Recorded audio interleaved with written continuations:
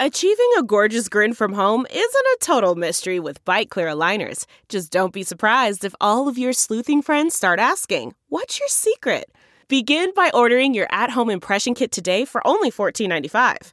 Bite Clear aligners are doctor-directed and delivered to your door. Treatment costs thousands less than braces. Plus, they offer flexible financing, accept eligible insurance, and you can pay with your HSA FSA. Get 80% off your impression kit when you use code WONDERY at Byte.com. That's BYTE.com. Start your confidence journey today with Byte.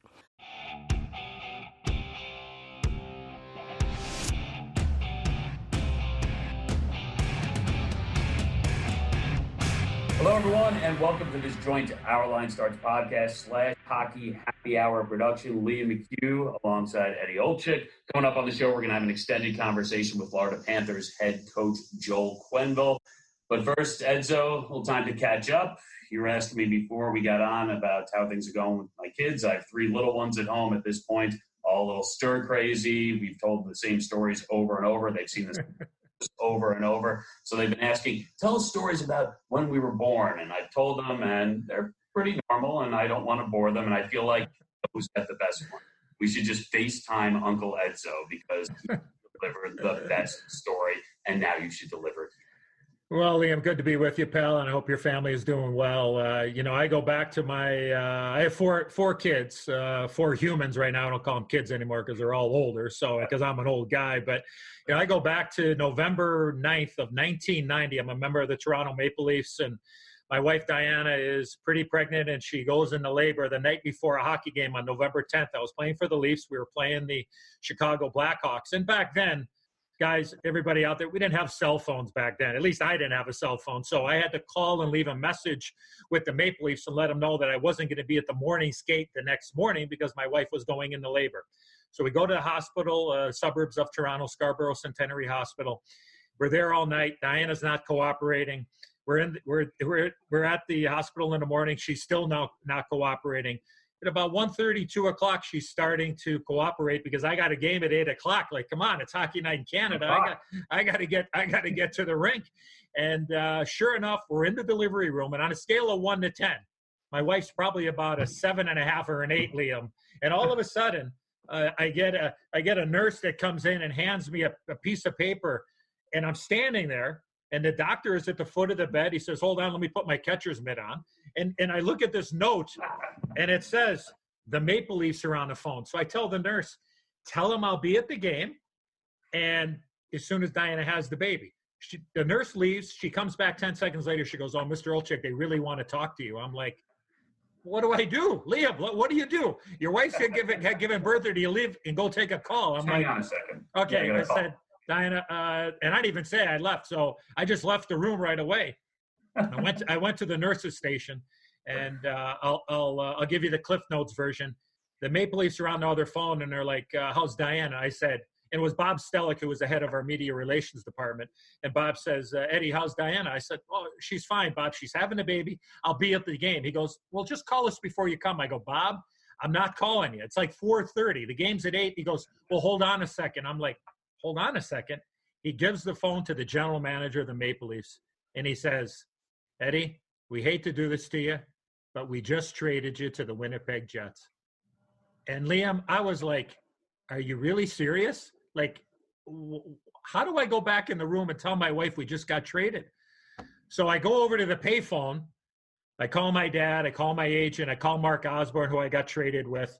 And I'm like, how am I going to go back in there? So I was maybe gone 5 minutes, Liam, but it seemed like I was in quarantine for like 6 weeks. You know what I mean? Like, it was just, so I walked back into the room. Nothing had changed. My wife is still there, obviously. And the doctor looks at me like, where in the hell I've been? And my wife is like, where have you been? And I'm like, my aunt's sick.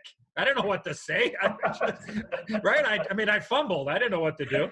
So I'm like, my aunt's sick. And then she says, where are we going? I'm like, where are we going? We're going to have a baby here. She goes, wait. And then she, with a more stern voice. Now remember, she's on her back. Yeah. Right? She's getting ready to give birth. And she goes, where are we going? I'm like, I thought it was a game. So I said, guess. She looked at me, looked at the ceiling, and she goes, Winnipeg. I'm like, pregnant and psychic. Like, what a combination. And I just shook my head. Liam, she shut right down, man. She went, whoa. She went from like an 8 to a -4. Like, Thomas Olczyk wasn't born for another 4 hours. Yeah. Another 4 You can wait a little longer. Yeah. So the doctor took his catcher's mitt off. I gave her a hug. I went back out to the phone, made a few more phone calls, and eventually Thomas Vincent Olczyk was born into this world about 4 hours later. And the next day I went to Winnipeg, went to actually Chicago to play my first game as a Winnipeg Jet against the Chicago Blackhawks. Incredible. One of my all-time favorite stories. And you lean back there, but people didn't get the full effect at home. The first time I heard that story, we were at a restaurant in Pittsburgh, and we were not in a private room, and you were on the floor pretending to be your wife, playing both roles, and the whole room got a show. It was fantastic. And then the next night we're out broadcasting the game, like, I think I saw that guy at the restaurant. Hey, Liam, I'm not as flexible as I used to be. Exactly. Well, you still tell an incredible story. I don't know how we're going to top that, but we're going to try. We will be joined by Joel Quenneville, the head coach of the Florida Panthers.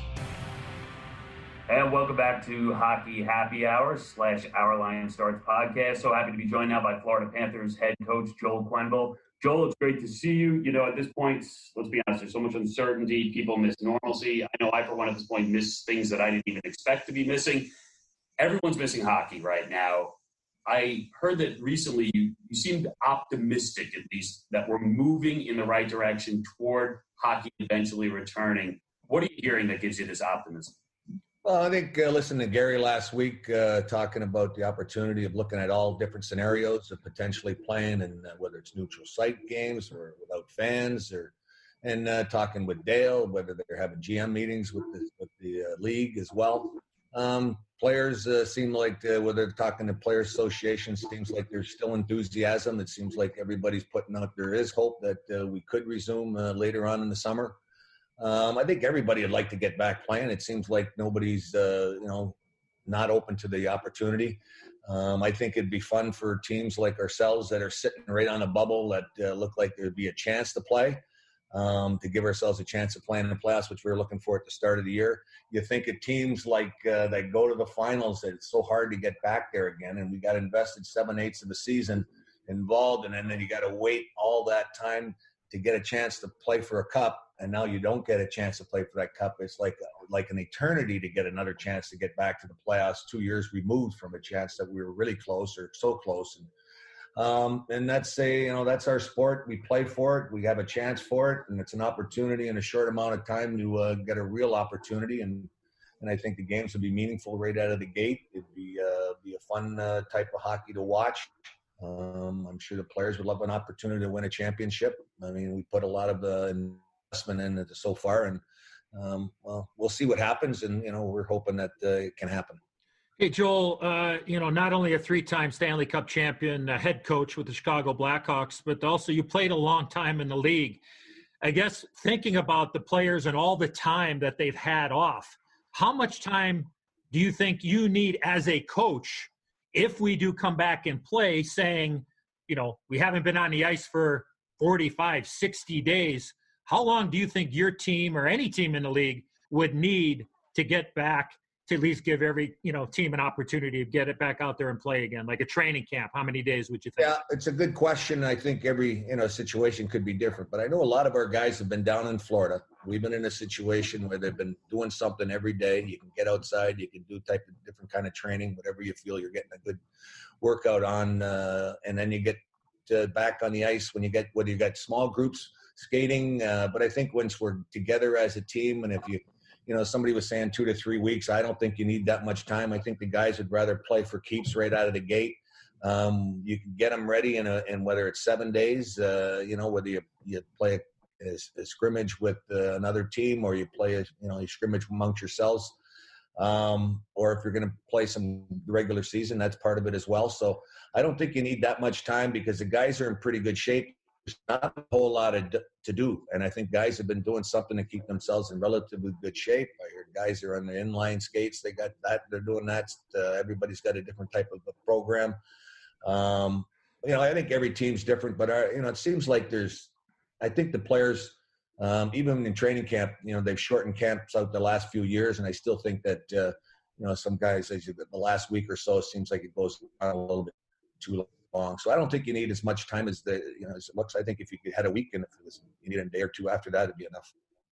Yeah, there's a lot of uncertainty around how the league would return if they would finish out the regular season. You mentioned your team on the bubble, but 3 points outside, have played one fewer game than Columbus, which sits in the final wild card spot. Although if it was points percentage, they wouldn't be in the final wild card spot. It's a puzzle at this point. So if they return and if it goes to the playoffs, I saw that you would be interested in adding teams to the playoffs, given your situation. That makes sense. What would you like to see happen? Well, I think it'd be exciting for the league if there's teams that were on the bubble and they're close and they're going to go to a format right away where it'd be type of a play-in situation. I think that, the top couple teams could have buys. The playoff teams that are, you got 20, you can go to 24. All those teams that if you went to 24 look like they probably could have a push that gives themselves a chance if they did play the remaining games. So there's a number of scenarios. I'm sure the league's talked about every single possible form of resuming play.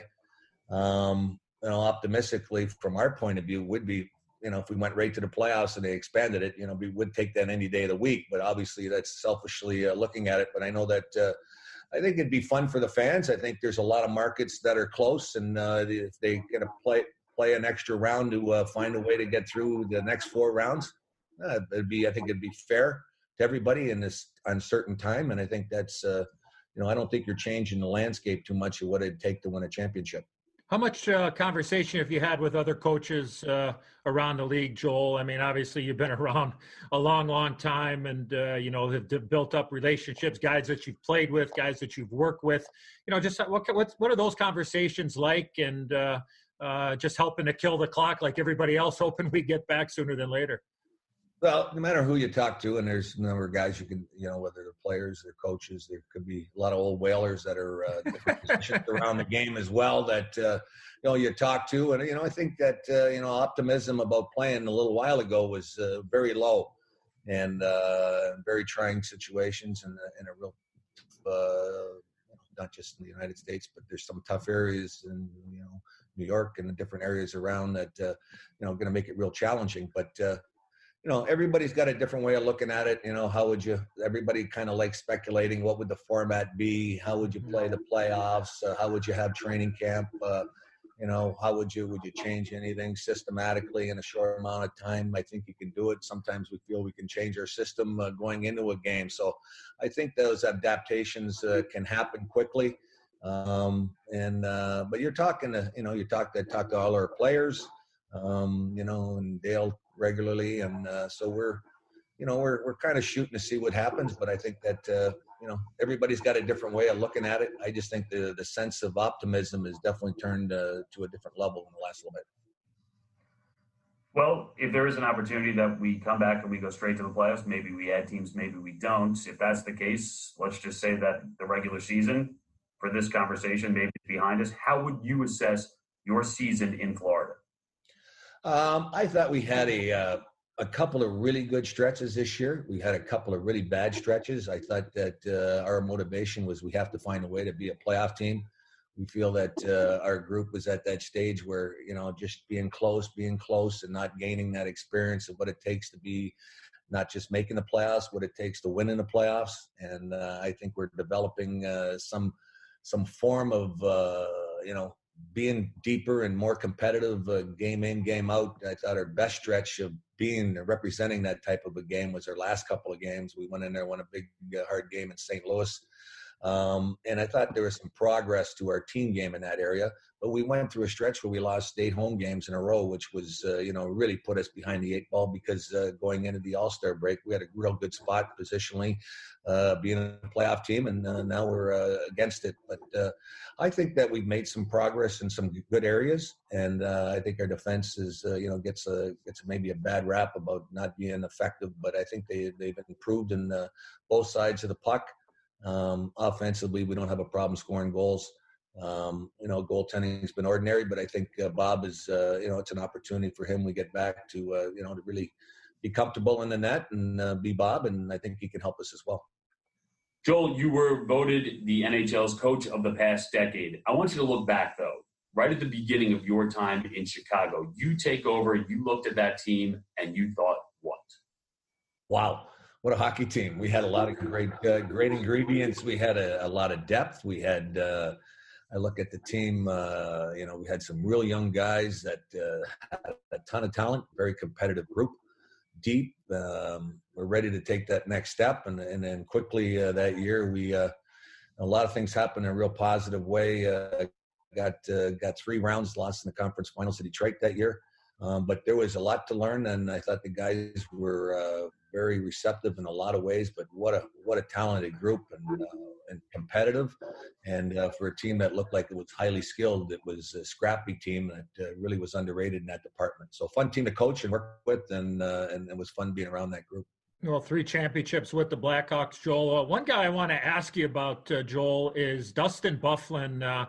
He's been in the news, obviously, this year when he walked away from the Winnipeg Jets, and they finally have got a settlement there, and he's not with the Winnipeg Jets anymore. I just want to ask you about Big Buff back in the day, because you had him at forward early in his days with the Chicago Blackhawks. Just talk about how he was with you then and how he has evolved over his career and become really, obviously, an impact player until he took a step back last year. One of my all-time favorites. Buff was one of those guys you really had an appreciation for. I loved the way he approached the game. He had fun all the time. Was definitely one of the guys. He had a unique, and he's a special player that had a unique talent. Unbelievable skill level for a big man. You had to appreciate Buff for how he approached the game. We had the fortunate ability to put him up front, but sometimes when we played him up front, we'd put him in front of the net for the PP. I mean, it was unbelievable how it'd be a distraction for goalies. We had flexibility sometimes. We put him back on D. We won that cup that year. He was up front the most of the time. He's imposing on forwards. Even when he's playing D, you got to keep your head up. But he's one of those guys that, what an ingredient to have that size and the skill and what a great teammate. And when we had to lose him there, the free agency, it was like one of those guys. We had so many key guys that we had to make decisions on. The one guy you definitely missed was Buff, and I was root for him and visit him when we do get to see him and play him. And also I just laugh about Buff because he's one of those guys that wow, he's got a lot of good stories about Buff. They're all true. Well, Joel, I got to ask you. Liam teased it before our last commercial break.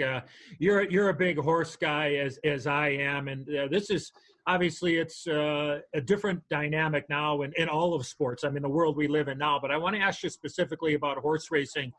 You're a big Derby guy. You've been to Derby a bunch of times. With the Derby being pushed back as late as it is now, is you as a horse guy and an owner and a handicapper, how do you think that affects the big picture if indeed we do have the Kentucky Derby come the first Saturday in September, not the first Saturday in May? Right. Well, it's totally different. I mean, you got a lot of horses right now that aren't even getting a chance to run. With the 3 tracks going with Tampa, Florida, and Oakland. I mean, they're not racing in the big markets in New York and California. So there's probably a lot of horses that we don't know if they're going to get a chance to get ready, get points that can qualify. But it definitely changes the thought process of a lot of trainers, a lot of owners about getting their horses ready at a later date. Is there going to be an opportunity to qualify for that Derby September? Is there going to be fans at the Derby? There's a number of things. I think they've got a lot of challenges, like every sport does, of thinking about how they're going to make their big days work, and that goal about whether it's Breeders' Cup or the Derby. There's a lot of uncertainty. I think most horse owner, you want your horses running. You want to do what's best for the animals. You want to make sure that they're getting proper care. You got to take care of them morning, noon, and night anyways. The fact that they get them running, I think it's best for them. And I think the sport, it'd be a clearer picture about who's definitely going to be ready and able to qualify. But it looks like it's Bobby's year with the quantity and quality of his 3-year-olds. Man, he's got a crop that he could be the top 5 favorites in the race. Yeah, Bob Baffert certainly locked and loaded, getting ready for the Derby. And your owner, obviously, Vinny Viola, a big horse racing guy. He won the Kentucky Derby a couple of years ago with Always Dreaming, and he won the Breeders' Cup Classic this last fall. But Joel, I got to take you back. I don't know if you remember this story, but I just want to see if you do. So go back to the late 90s. You're coaching the St. Louis Blues. You're in a hotel in Los Angeles, and I happen to be in town playing there the night before. And I was at the racetrack that day, and I said, you know what? I don't know Joe Quenneville. I don't know if he knows who Eddie Olczyk is, but you know what I'm going to do? I heard he's a horse racing guy. So I got a horse racing paper, a daily racing form, which is kind of the Bible for horse players. And I found out what room you were in. And I actually slid it under your door while you were coaching a game against the LA Kings. And I was like, you know what? From one horse player to another. And do you remember that? And what was it like? That wasn't the only time you did that, Eddie. You did that regularly, and it was always an appreciation. Thank you. I mean, forget room service, man. You get the daily racing. That's as good as it gets. Yeah. You know, Joel, you seem like you'd be a great guy to go to the track with, but I feel like it'd be fun to go to just about any sporting event with you because, you know, a couple of years ago, it was actually just a few weeks after you were let go by the Blackhawks. I was doing a Sunday night football game in Chicago, the Bears and the Vikings, and some things start popping up on social media. Hey, someone says Q is out in the parking lot. I said, I don't know. Let's verify this before we start going with it. And then there's video of you out there with a bunch of Bears fans outside Soldier Field, you know, putting a couple of shots down with the guys, enjoying it. Yeah, that's old-time hockey right there. It was fun. It was a great night. I was with my wife, my son, my daughter were with us, and we had a bunch of their friends we were hanging out with going into the game, and it was Bears played well, but it was like, okay. But it was one night to get out. I was always going at least one or two Bears game a day or a year, and we'd always spend at least a little tailgate when it was time. Yeah, all timing. I mean, did it feel good to get back? I mean, the fans gave you so much over your time there. Was it good to be just out there with the fans? Oh, the fans have been great. Fans in Chicago have been outstanding. The support that they gave us over the course of those 10 years was tremendous. You know, it was a special day when we were back there in November, and I should say in January. And you look at it, and it's almost like, okay, those were special moments, a special place to play as a coach, and it was one of those. I want to say years, 10 years. It was like always seemed like be one step. The next step was even better than the prior steps, but it was nothing but great things to say about the Blackhawk organization from top to bottom. I was privileged to coach some of the all-time great players. Now you guys recruited Sharpie there. I was watching our game there a couple of weeks ago. I was watching the game with Philly, and I remember telling Sharpie, that was Sharpie's best game I ever seen him play that night or that day, and he was and it was one of those games, and it was a huge game. He was a former Flyer, so it was fun to see him play that game. I saw the game the other day against Tampa. And those games, I never watched the last game of the year, so it was like, because we don't have to prepare after it, so it's like, okay. And then I got to see how exciting it was at the United Center the other day. That was, good memories, great memories. Winning in Chicago was special, but they're all great. I always found that the first parade in 2010 might have been the most memorable moment about the whole experience. But I can go on for a while about how much fun it was, but special times. Thank you. I think we all love Sharpie. That being said, before he arrived, I got to stand next to Milbury and Jonesy, and by comparison, I looked great. And it's just a disaster. It's all been downhill. But listen, someone asked, they put it out on social media about a week ago, give me one very small, very specific thing that you're missing about sports right now.